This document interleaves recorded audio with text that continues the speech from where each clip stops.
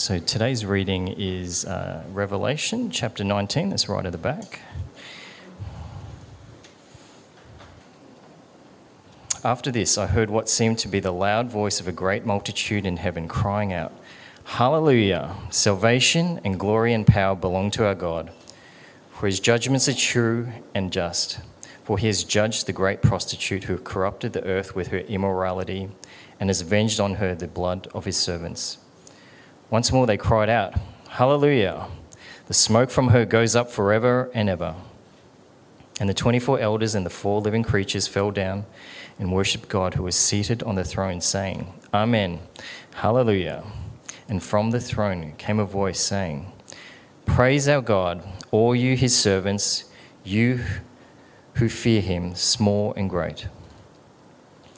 Then I heard what seemed to be the voice of a great multitude, like the roar of many waters, and like the sound of a mighty peals of thunder, crying out, "Hallelujah, for the Lord our God, the Almighty reigns. Let us rejoice and exult and give him the glory, for the marriage of the Lamb has come, and his bride has made herself ready. It was granted her to clothe herself with fine linen, bright and pure. For the fine linen is the righteous deeds of the saints." And the angel said to me, "Write this: Blessed are those who are invited to the marriage supper of the Lamb." And he said to me, "These are the true words of God." Then I fell down at his feet to worship him. But he said to me, "You must not do that. I am a fellow servant with you and your brothers who hold to the testimony of Jesus. Worship God. For the testimony of Jesus is the spirit of prophecy." Then I saw heaven opened, and behold, a white horse. The one sitting on it is called Faithful and True, and in righteousness he judges and makes war. His eyes are like a flame of fire, and on his head are many diadems, and he has a name written that no one knows but himself. He is clothed in a robe dipped in blood, and the name by which he is called is the Word of God. And the armies of heaven, arrayed in fine linen, white and pure, were following him on white horses. From his mouth comes a sharp sword with which to strike down the nations, and he will rule them with a rod of iron. He will tread the winepress of the fury of the wrath of God the Almighty. On his robe and on his thigh he has a name written, King of Kings and Lord of Lords. Then I saw an angel standing in the sun. With a loud voice he called to all the birds that fly directly overhead, "Come gather for the great supper of God, to eat the flesh of kings, the flesh of captains, the flesh of mighty men, the flesh of horses and their riders, and the flesh of all men, both free and slave, both small and great." And I saw the beast and the kings of the earth with their armies gathered to make war against him who was sitting on the horse and against his army. And the beast was captured, and with it the false prophet who in its presence had done the signs by which he deceived those who had received the mark of the beast and those who worship its image. These 2 were thrown alive into the lake of fire that burns with sulfur, and the rest were slain by the sword that came from the mouth of him who was sitting on the horse, and all the birds were gorged with their flesh.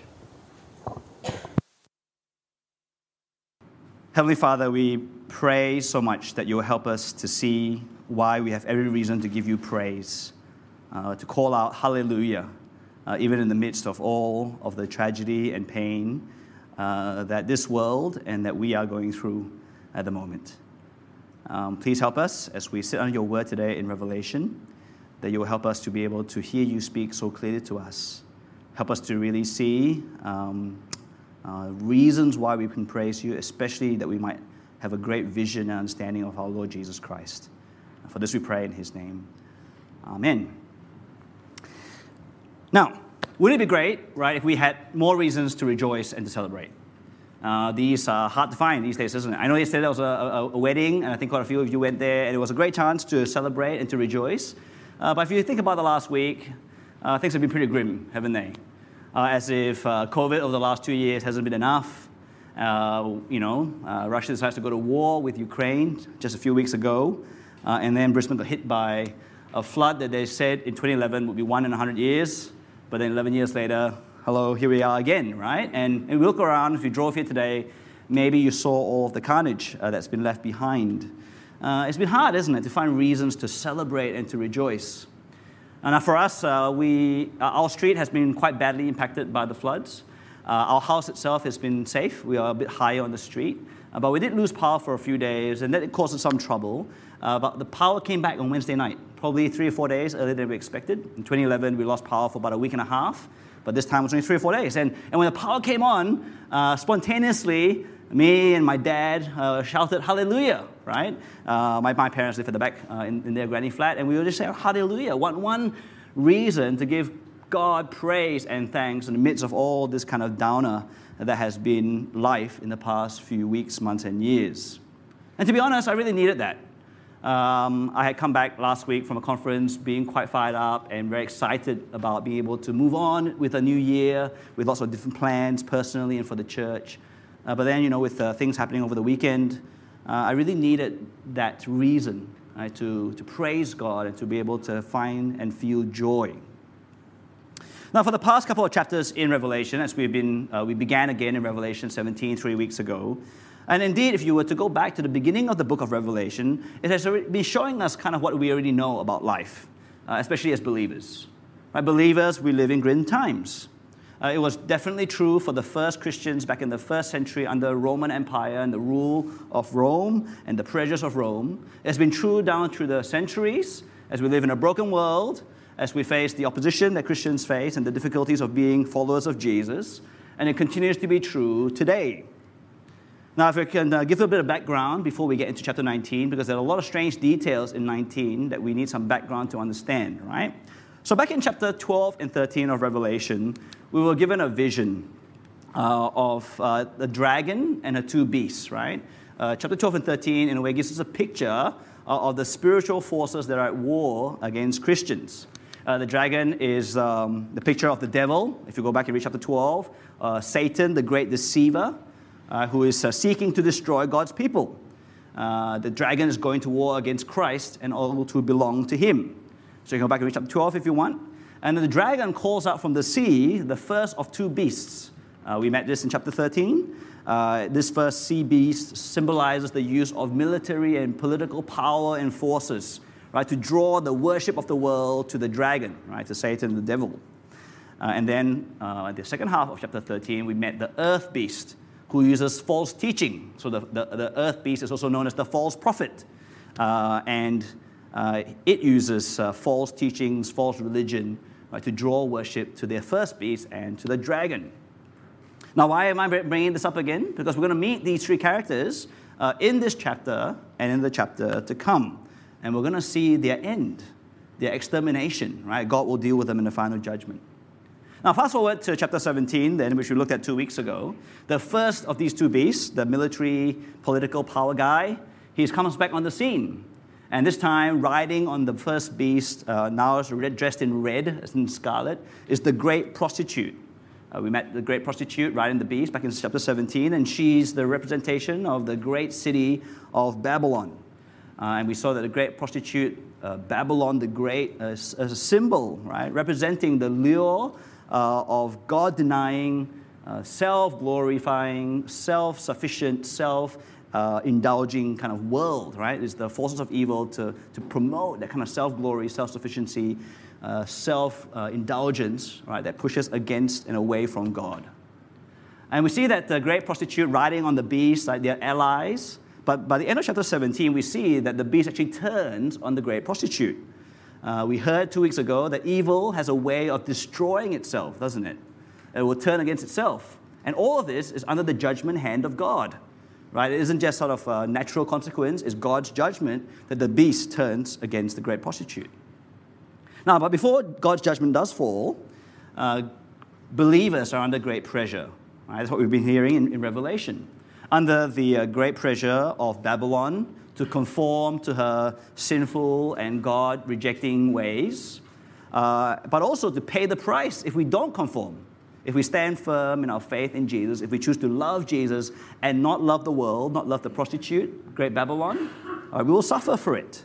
We will face rejection, opposition, perhaps even violence and death.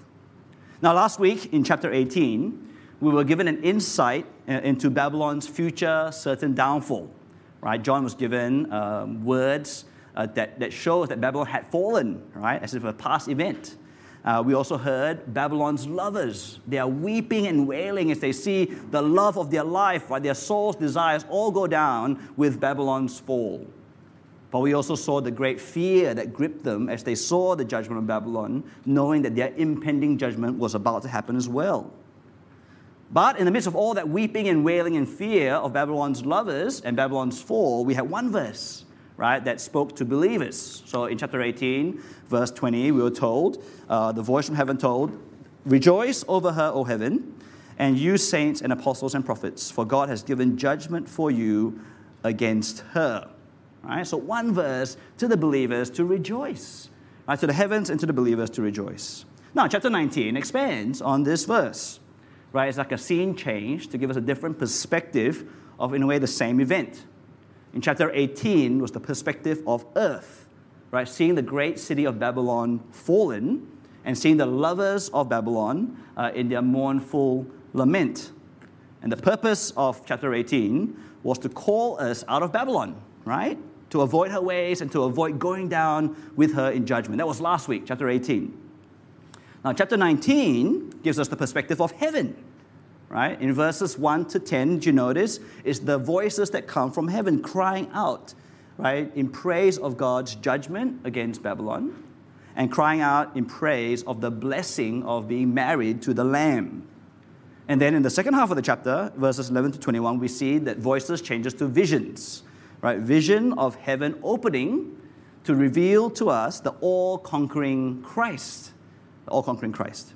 And so we see that this week, the purpose of chapter 19 is to call us to join in the praise of heaven and to accept the invitation to come to the marriage supper of the Lamb and the call to worship and trust Jesus, the King who conquers and condemns all who oppose him. So that's what this week's about, okay? So, have a look at verse 1 to 4 to start with. The chapter begins by drawing us to the cries, the voices that come out from heaven. Right? Loud voices of the great multitudes in heaven crying out. Right? Verse 1 to 4. Now, we know back in Revelation chapter 7, verse 9, that this great multitude are the believers who are triumphant, right? Who have held firm to their faith in Jesus and who have died. Right? And they're now there with Jesus and the Lord Jesus. And this great multitude in heaven is crying out, right? Hallelujah. Hallelujah. Which literally means praise Yahweh. Right? Hallelujah is praise. Yah is short for Yahweh. Praise the Lord God. Now, praise the Lord God for what? What for reason is heaven crying out, praise the Lord God? Well, it tells us, because salvation and glory and power belong to our God. Salvation, glory, and power that is seen in and seen through, right, the true and just judgment of the great prostitute. Now, I'm not going to go into this too much today about the judgment on the great prostitute. That was last week, right, chapter 18. Why did Babylon have to be judged? What did they do that was so bad that made them get judged in this way? Last week, right, last week's sermon, last week's passage. Go and listen, go and read if you weren't here. But looking briefly at what is said in chapter 19, we're reminded as to why Babylon is judged. It's because she has corrupted the world with her sins, and because she has done violence to believers who will not be enticed by her. And so we're told that God is to be praised because of salvation, glory, and power, right? That believers have been saved from Babylon's corruption, and believers will be saved from Babylon's violence. And God's glory is to be praised. His glory is to be praised because the glory-robbing prostitute, the self-glorious one, she is going to be pushed down. She's going to be judged for stealing God's glory, and his glory will be seen and praised. She will be seen to be the counterfeit, right, the pretender. God's power will also be seen and praised as he brings down, right, the great prostitute, the great Babylon. For the things that are so-called great in this world are nothing compared to the greatness, the power of God. Power that is used to corrupt and hurt will be powerfully brought down and judged, right, by the all-powerful God. And so the multitudes, they cry hallelujah. And because one cry of hallelujah isn't enough, in verse 3 we're told that they say it one more time. It's kind of interesting, isn't it? The details there. that they repeat themselves again. Hallelujah. One time isn't enough. Now, we don't hear of heaven's inner circle joining in on this praise. And so we meet the 24 elders and the 4 living creatures. And if you've been reading along in Revelation, you know that they appear in Revelation 4. The 24 elders are rulers that represent all the people of God, right? They're the rulers that are surrounding God's throne in heaven. The 4 creatures represent all of creation surrounding God's throne. They're like the inner circle, right, in heaven. And they cry out, Amen. Right, Amen. I'm not sure if you know, we say Amen all the time in our prayers. It means, right, let it be so, or truly, or maybe more colloquially, I agree, right? Let's do this. That's what the inner circle say, right? Let's do this. Hallelujah. Let's join in. Let's praise. You see, the cry from heaven is clear. The heavenly multitudes, the heavenly inner circle, all of heaven sees God, recognizes the Lord God as being worthy of their praise. And so the question is then, so what? Right? So heaven sees it as God as being worthy. Well, so what? The so what is that all believers are then called to join in. Right? All of us here on earth, here in this room, are called to join in on heaven's praise. You see, for all of the grimness of life on this earth, of all the brokenness that we experience in the world, of all of the forces and the enticements of the world that's trying to lure us away from Jesus, from all of the warring of the serpent, Satan, the dragon, the beast, the prostitute, when we are struggling and suffering to live for Jesus and to trust Him, the heavens' voices cry out, Hallelujah, right? Hallelujah, and gives us reasons as believers to praise God, So the praise of heaven helps us to see what it means to praise God, right? That's what we learn. Now, the question then is, what is praise? I think sometimes this thing of praise kind of trips us up. Many of us think of praise as being like thanksgiving. And, when we start praising God, we usually thank Him for stuff, which is fine. But when we think about praise, we do praising all the time, don't we? So just in the past week, I met a guy recently. I met up with a guy. He may or may not be someone in this room. Some of you may recognize who I'm talking about. But you see, he just started dating, right, recently. And he's in that honeymoon phase. And it seems like he can't stop talking about his new girlfriend. Right? He keeps praising her. She's so lovely. Right? When I said some really hard things to her and some really hard questions, she was just so understanding. Right? She was so lovely. He repeats himself again. So caring. And then, moments later, he tells a story to the next person. And he never gets bored of telling how lovely this girl is. Right? That's come into his life. And it's a smile on his face. There's like this light that's bursting out from his chest like a Care Bear, right? That's what praise is, isn't it? We talk up somebody that we think highly of. And I'm sure he also talks up this girl in front of her as well, right? Praise is when we tell other people how good someone is, but it's also when we tell the person directly. The Asian parents, they do the same thing, right? They tell everybody, right, how good their kids is. That's the Asian way. The Aussie way is to tell the kids, right? The Asians will never tell the kids directly for some reason. But, the Aussies do. So that's great. But you see here, praise, right, is a very normal, common thing that we do. But it involves a few things, doesn't it? The first thing about praise is that it begins with knowledge. It begins with understanding. There's reasons to praise. And so we've seen so far that there are reasons to praise is that God is a Savior, salvation, and God is glorious, and God is powerful. See, if you don't have knowledge about God, you can't praise Him. You don't have reasons, right, to praise. But praise is more than just the mind. Right? Praise is a capturing of the heart. We are affected, right, really deep, right, within us when we praise. It's not just some kind of intellectual assent, an understanding nod. Yeah, God is sovereign, God is powerful, God is salvation. No, right? It's like a bursting out, like a light that wants to flow out, that wants to shine out. And so then the third thing is that praise is expressed outwardly.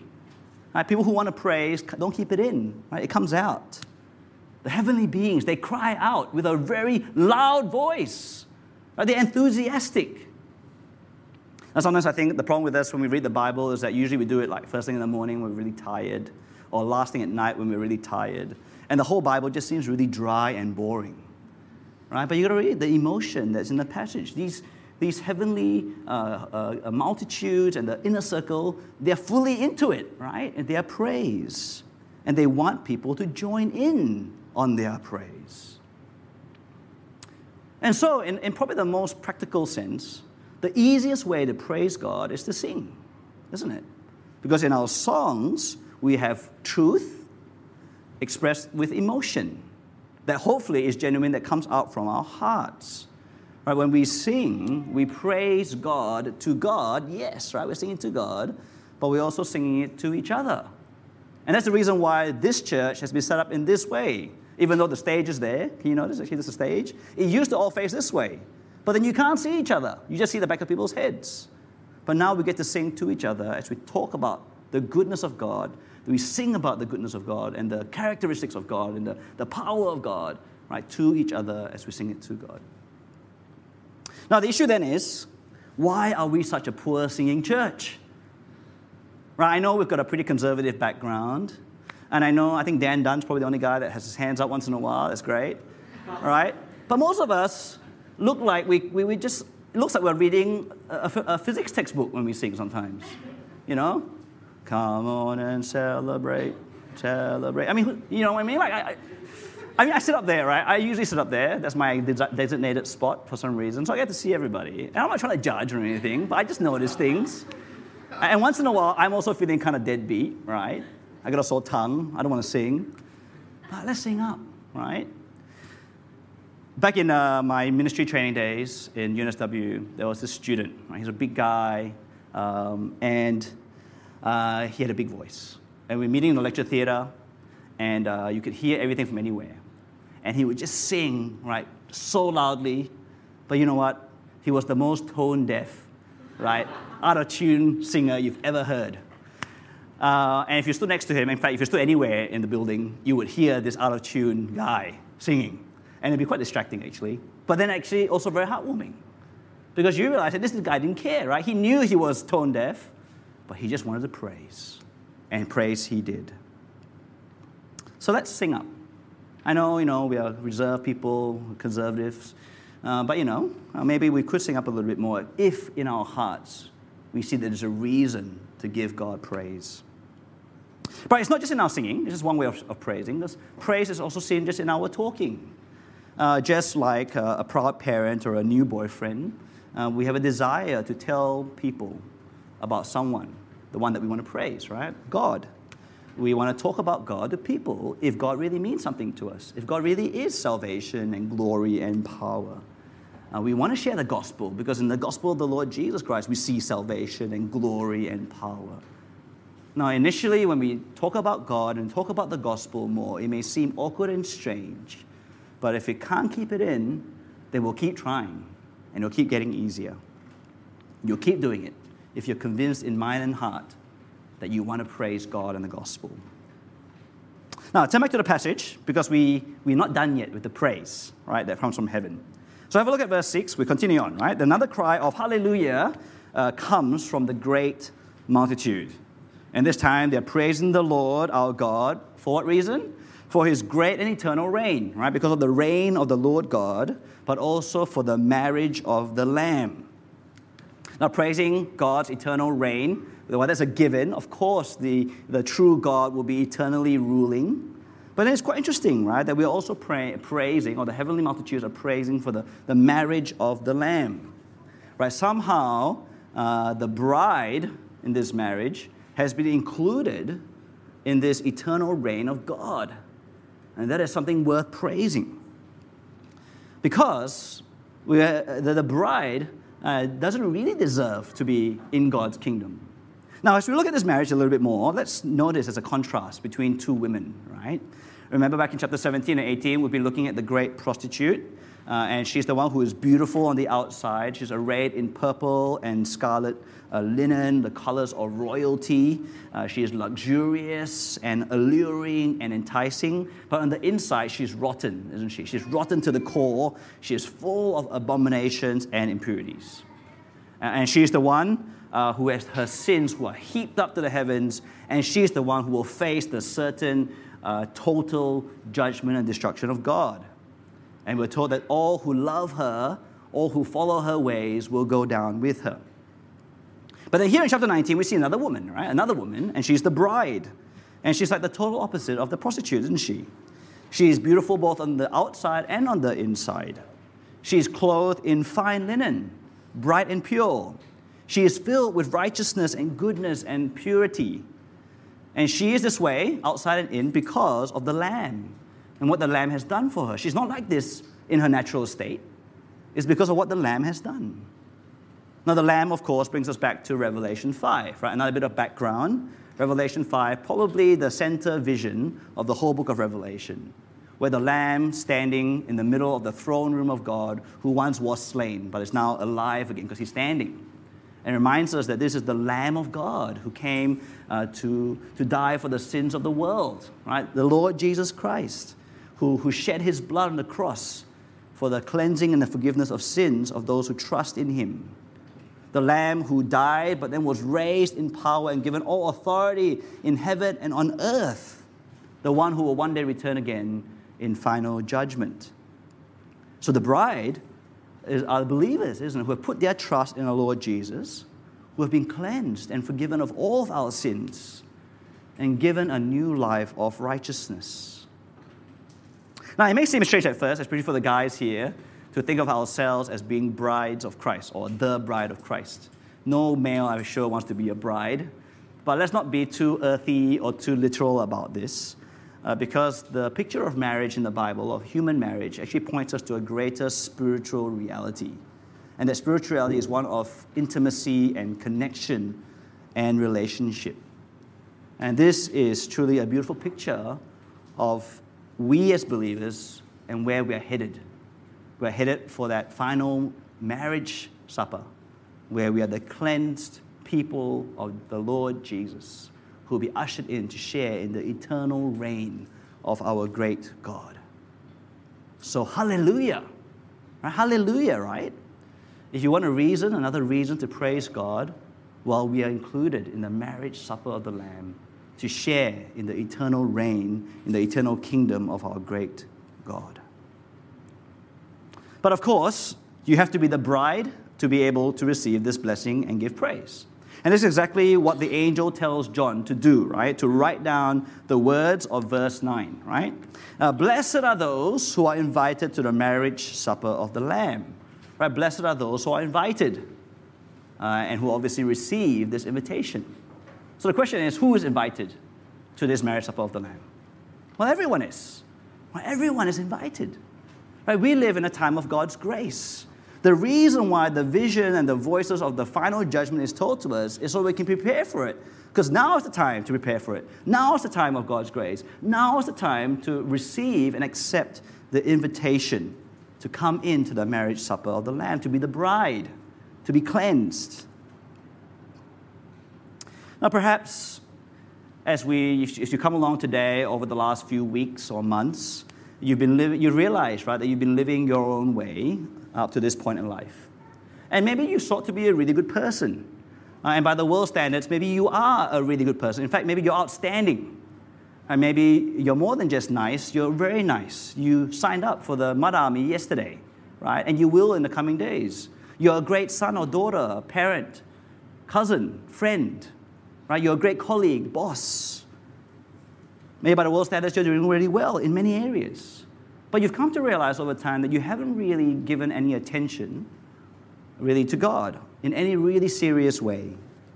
You know that really deep down you are someone who is seeking self-glory in this life, right? Maybe not in an extreme way, as if you were like the best person with the biggest head in the world, but maybe you know that what people think of you, your standing in this world, your achievements, really matter to you, right? That self-glory is what you're living for. Maybe you realize that you are actually very self-sufficient, right? The world tells you that you earn your keep, right? You put in the hard work and you'll receive the rewards. It's all on you.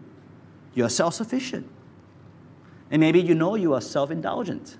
Now, that word sounds really extreme. You wouldn't put it that way. But when you realize about your life, you are living for your own pleasures, for your comforts, for the possessions, for the achievements, for the experiences.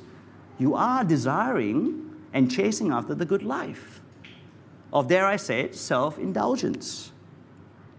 And then you hear the last 2 weeks that actually this way of life is the way of evil, is the way of the great prostitute, the great Babylon. You don't have to worship the prostitute or the city. All you have to do is to be lured in and enticed into that way of life where God gets put further and further away into the periphery of your life or out completely, and you find yourself seeking self-glory, self-sufficiency, and self-indulgence. And you realize, maybe, yes, I have been following the great prostitute all this time and I didn't realize it. And perhaps for the first time, or perhaps you're getting more and more convinced that this is sinful, that this is against God, and that this will lead to judgment.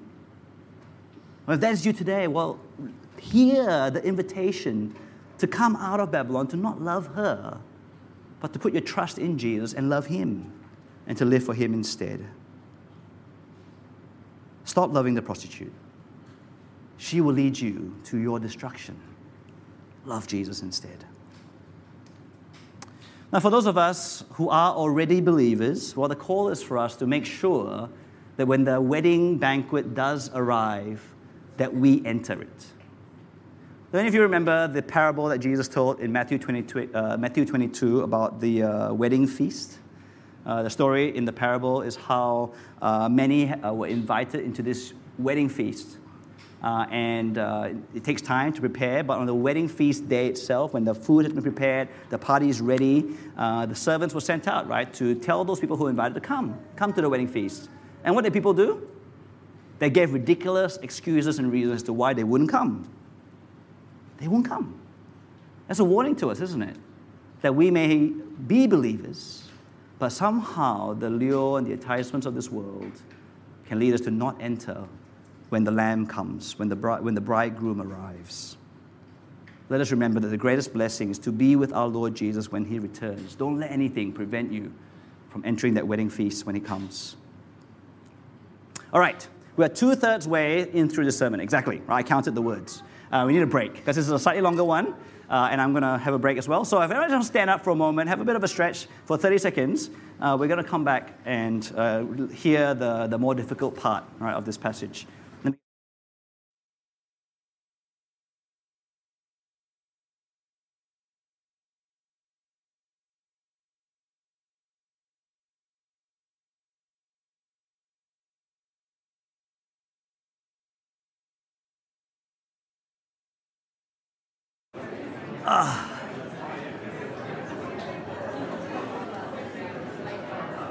How's everyone feeling here?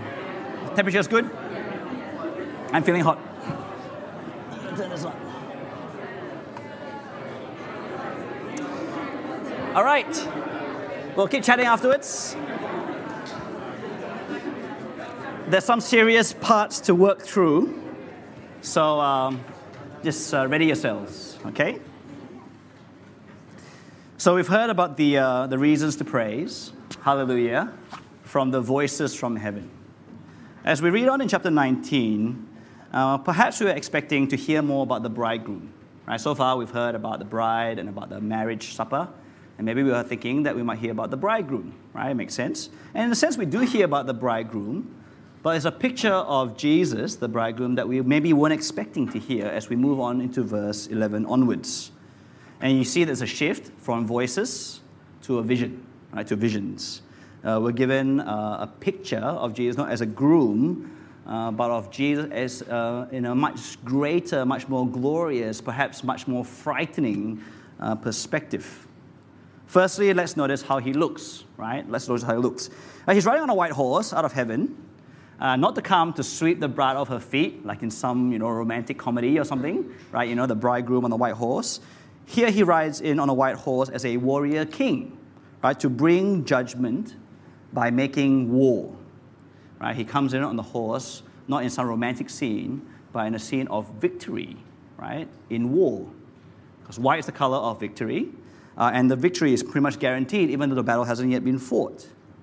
And he's described in ways that are familiar to us if we have begun reading from Revelation chapter 1. He has, in verse 12, eyes like a flame of fire. So they're piercing, they're all-seeing. He's got one head with many diadems, which are crowns, which symbolizes his rule, his complete and all-powerful rule. We see in verse 13 that his robes are dipped in blood.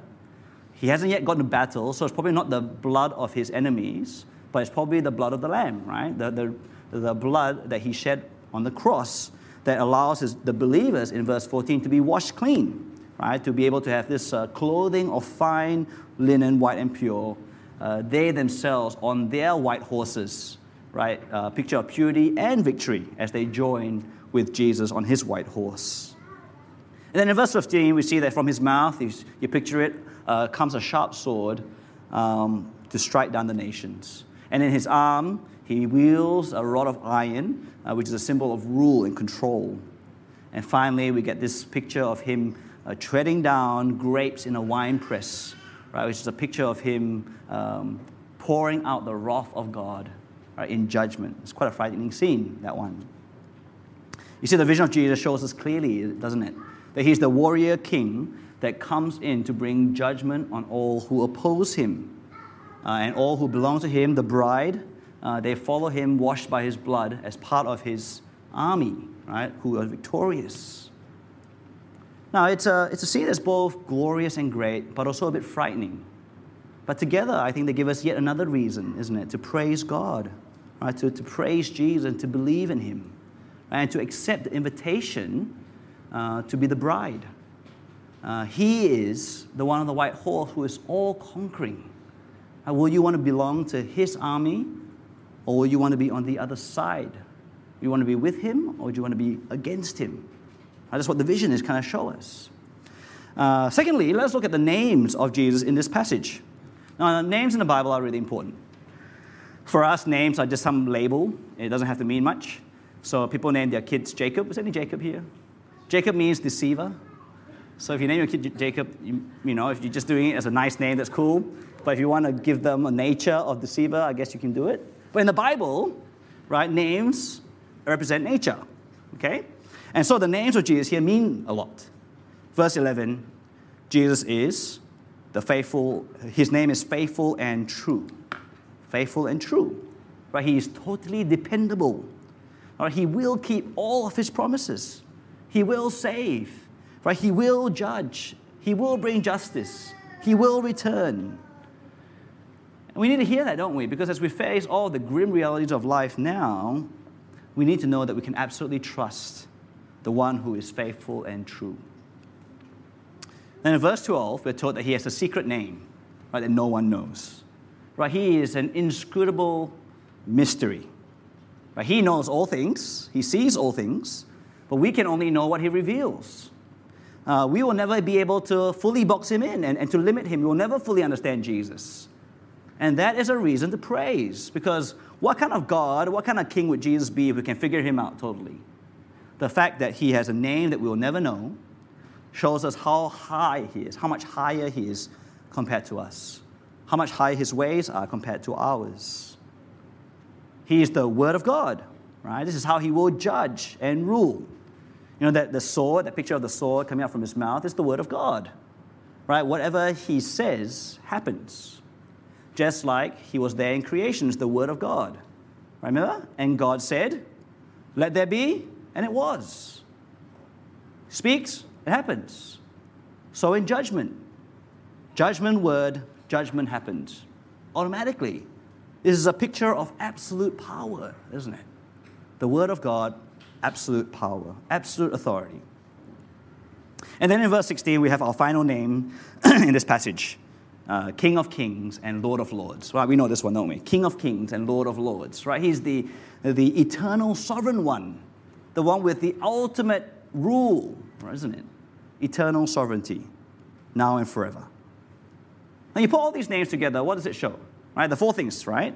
Total dependability, inscrutable mystery, absolute authority, and eternal sovereignty.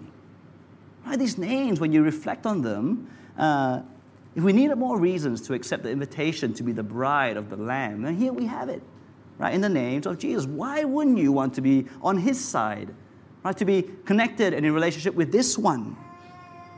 And as we'll see in the vision that is to come, the last 5 verses Why would you ever want to be on the other side, on the other army? Because as we move into the last 5 verses, we get to the really scary verses of this chapter, we see that we see Jesus in his as all-conquering king in the previous passage. Now we see him doing the conquering in 17 to 21. And it begins here in verse 17, and it goes all the way to the end of the next chapter, chapter 20, right, which Steve will speak about next week. And together it's a vision of the final judgment, isn't it? Now what we see in these 5 verses is actually quite shocking. If you were to let the words and the imagery sink in, it's really quite grotesque. And it is quite frightening. Before, we had the marriage supper of the Lamb, right, for the bride. And now we have another supper, don't we? Right, the great supper of God. And clearly, they're different suppers. And this supper, the great supper of God, in verse 17, is not a supper that you want to be a part of. Because in this supper is invited birds who are carnivorous, flesh-eating birds, who will eat the flesh of kings and captains, of mighty men, of horses and horsemen, of all flesh, free and slave, small and great. In other words, these birds will feast on the armies that have allied themselves with the beast. With the beast. Because you see, the beast is pictured as gathering his army, right, to make war against the one that's sitting on the white horse and against all of the believers that follow him. Right, he's been gathering his army. We've seen this in the vision of chapter 12 and 13, right, the dragon and the 2 beasts. And we see it here, right, in a different way. Right? Here in the final judgment, the beast has been gathering up all of his forces, the kings of the world, all the king's forces, from the greatest to the least, from the slaves to the free, everyone aligned with the beast. And you can picture it, right? If this was a movie directed by Peter Cameron or whoever, you will see this scene, right? It's about a 4-hour movie maybe. So at the 3-hour, 15-minute mark, you're expecting, right? As you see the scene of the great army of the beast and the white horse with all the other white horse Christian people up there, and you're expecting a great battle. But then what happens? Nothing happens, right? There's no battle because this is mission impossible for the beast and his army. He's going up against the King of Kings, Lord of Lords. He's going up against the one whose words will never, ever fail. It's impossible. And it is impossible because no sooner has the beast gathered his vast army that it's over. Where's the battle? There is no contest. If this was a movie that you paid $25 to go and watch, right, in Jupili, you'd ask for your money back, right? Where's the action, right? There's no action. You see, verse 19 rolls on into verse 20 without a pause, without a hitch, without a slightest little wrinkle. Just like that, the beast is captured along with the false prophet and tied up and thrown into the lake of fire, extinguished, vanquished, destroyed, gone. The dragon will be next week, chapter 20, come back. Right? The beast and false prophet gone now. The dragon about to follow. And what about the armies that have aligned themselves with the beast? Well, they will be slain by the sword. And then you can picture it, right? They're all lying there, and then the birds will sweep in on the great feast of God to be eaten up. To be eaten up. From the greatest of them, the kings, the captains, all the way to the least of the men. All will be eaten up. It's a gross, grotesque, and frightening scene, and it's supposed to be this way. Because you see, the vision of Revelation shows us that judgment is not something to play with. Right? Judgment isn't mild and palatable. It isn't, moderately bad. Judgment is the absolute worst. It's meant to be scary and frightening. It's meant to shock us into not wanting to have any part to do with the beast, to be aligned to the great prostitute in any way, shape, or form. For us to see that opposing God and going against the Son, going against the King and the Savior and the ruler, going against the judge, living lives our own way, for our own glory, with self-sufficiency and for our own indulgence, is not the way to go. The way to go is to worship Jesus, to trust Him, love Him, and live for Him. This horrific vision is meant to raise the stakes for us as to why we must absolutely come out of Babylon and cling on to Jesus. to push away from the prostitute and become the bride, to enter into the marriage supper of the Lamb, and to avoid this great feast of God of destruction. And so as we finish this morning or this afternoon, can I urge you, right, the invitation is open. Let us make sure that we accept it and come in. This is the supper that we want to be a part of. The other one, you don't want to have anything to do with. Don't love the prostitute. Come out of her. Become the bride of Christ. Worship Him. Trust Him. Live for Him. And we will do this knowing that the life of the believer isn't easy. We still live in a broken world, and following Jesus, following Him faithfully with conviction means that we will suffer for it. There will be many hardships and difficulties. There will be many battles to fight. But even now, in the midst of all of that, no matter how crappy this last week has been in terms of the world and in terms of floods and in terms of other things that bring us down, we have reasons, don't we, to say hallelujah, praise the Lord. It can be our daily cry no matter what is going on in our lives. We have to find reasons to say hallelujah, praise the Lord. The kids in Kids Church are taught pastor prayer, right? Pastor stands for praise and sorry, thank you, and ask, right? That's a great little mnemonic, right? To be able to think about praising God. Why don't you start every day finding reasons from His Word to praise Him, Now we're going to sing in a moment, which basically are words of chapter 19. Can I ask that we sing up as best as we can? I know it might feel a bit weird. We're very reserved. We are singing out of tune. I know what? Who cares, right? Well, God wants to hear our praises, and we want to hear each other praising God. So let me pray in praise, and then let us sing in praise in response to God's word. Let's pray.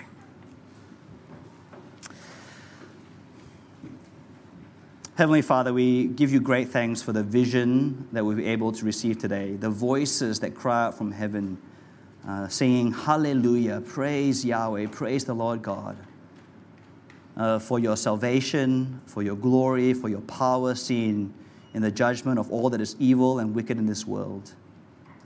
And we thank you for the praise that rings from heaven, that your rule is eternal, and that the bride has been cleansed to be a part of your eternal kingdom.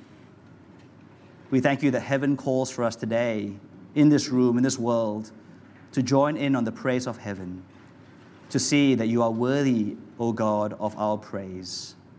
So help us to do that in the way that we sing right now, but more so in the way that we go about lives every day as we seek to find people to praise you to speak of your power, your love, your grace, your mercy, your character, to praise the Lord Jesus, His death and resurrection. Help us, Father, to praise you day to day in the way that we speak of you. Even as we also reflect on the vision of Jesus as all-conquering warrior king, help us to see that we want to be aligned to Him. We want to be the army cleansed by His blood on the white horse in victory. That we want no part at all in the beast and his army, in being aligned to the ways of this world and rejection of you. So today, please help us to receive and accept the invitation to the brides of Christ, to put our trust in Him and to love Him. For this we pray in His most precious and powerful name. Amen.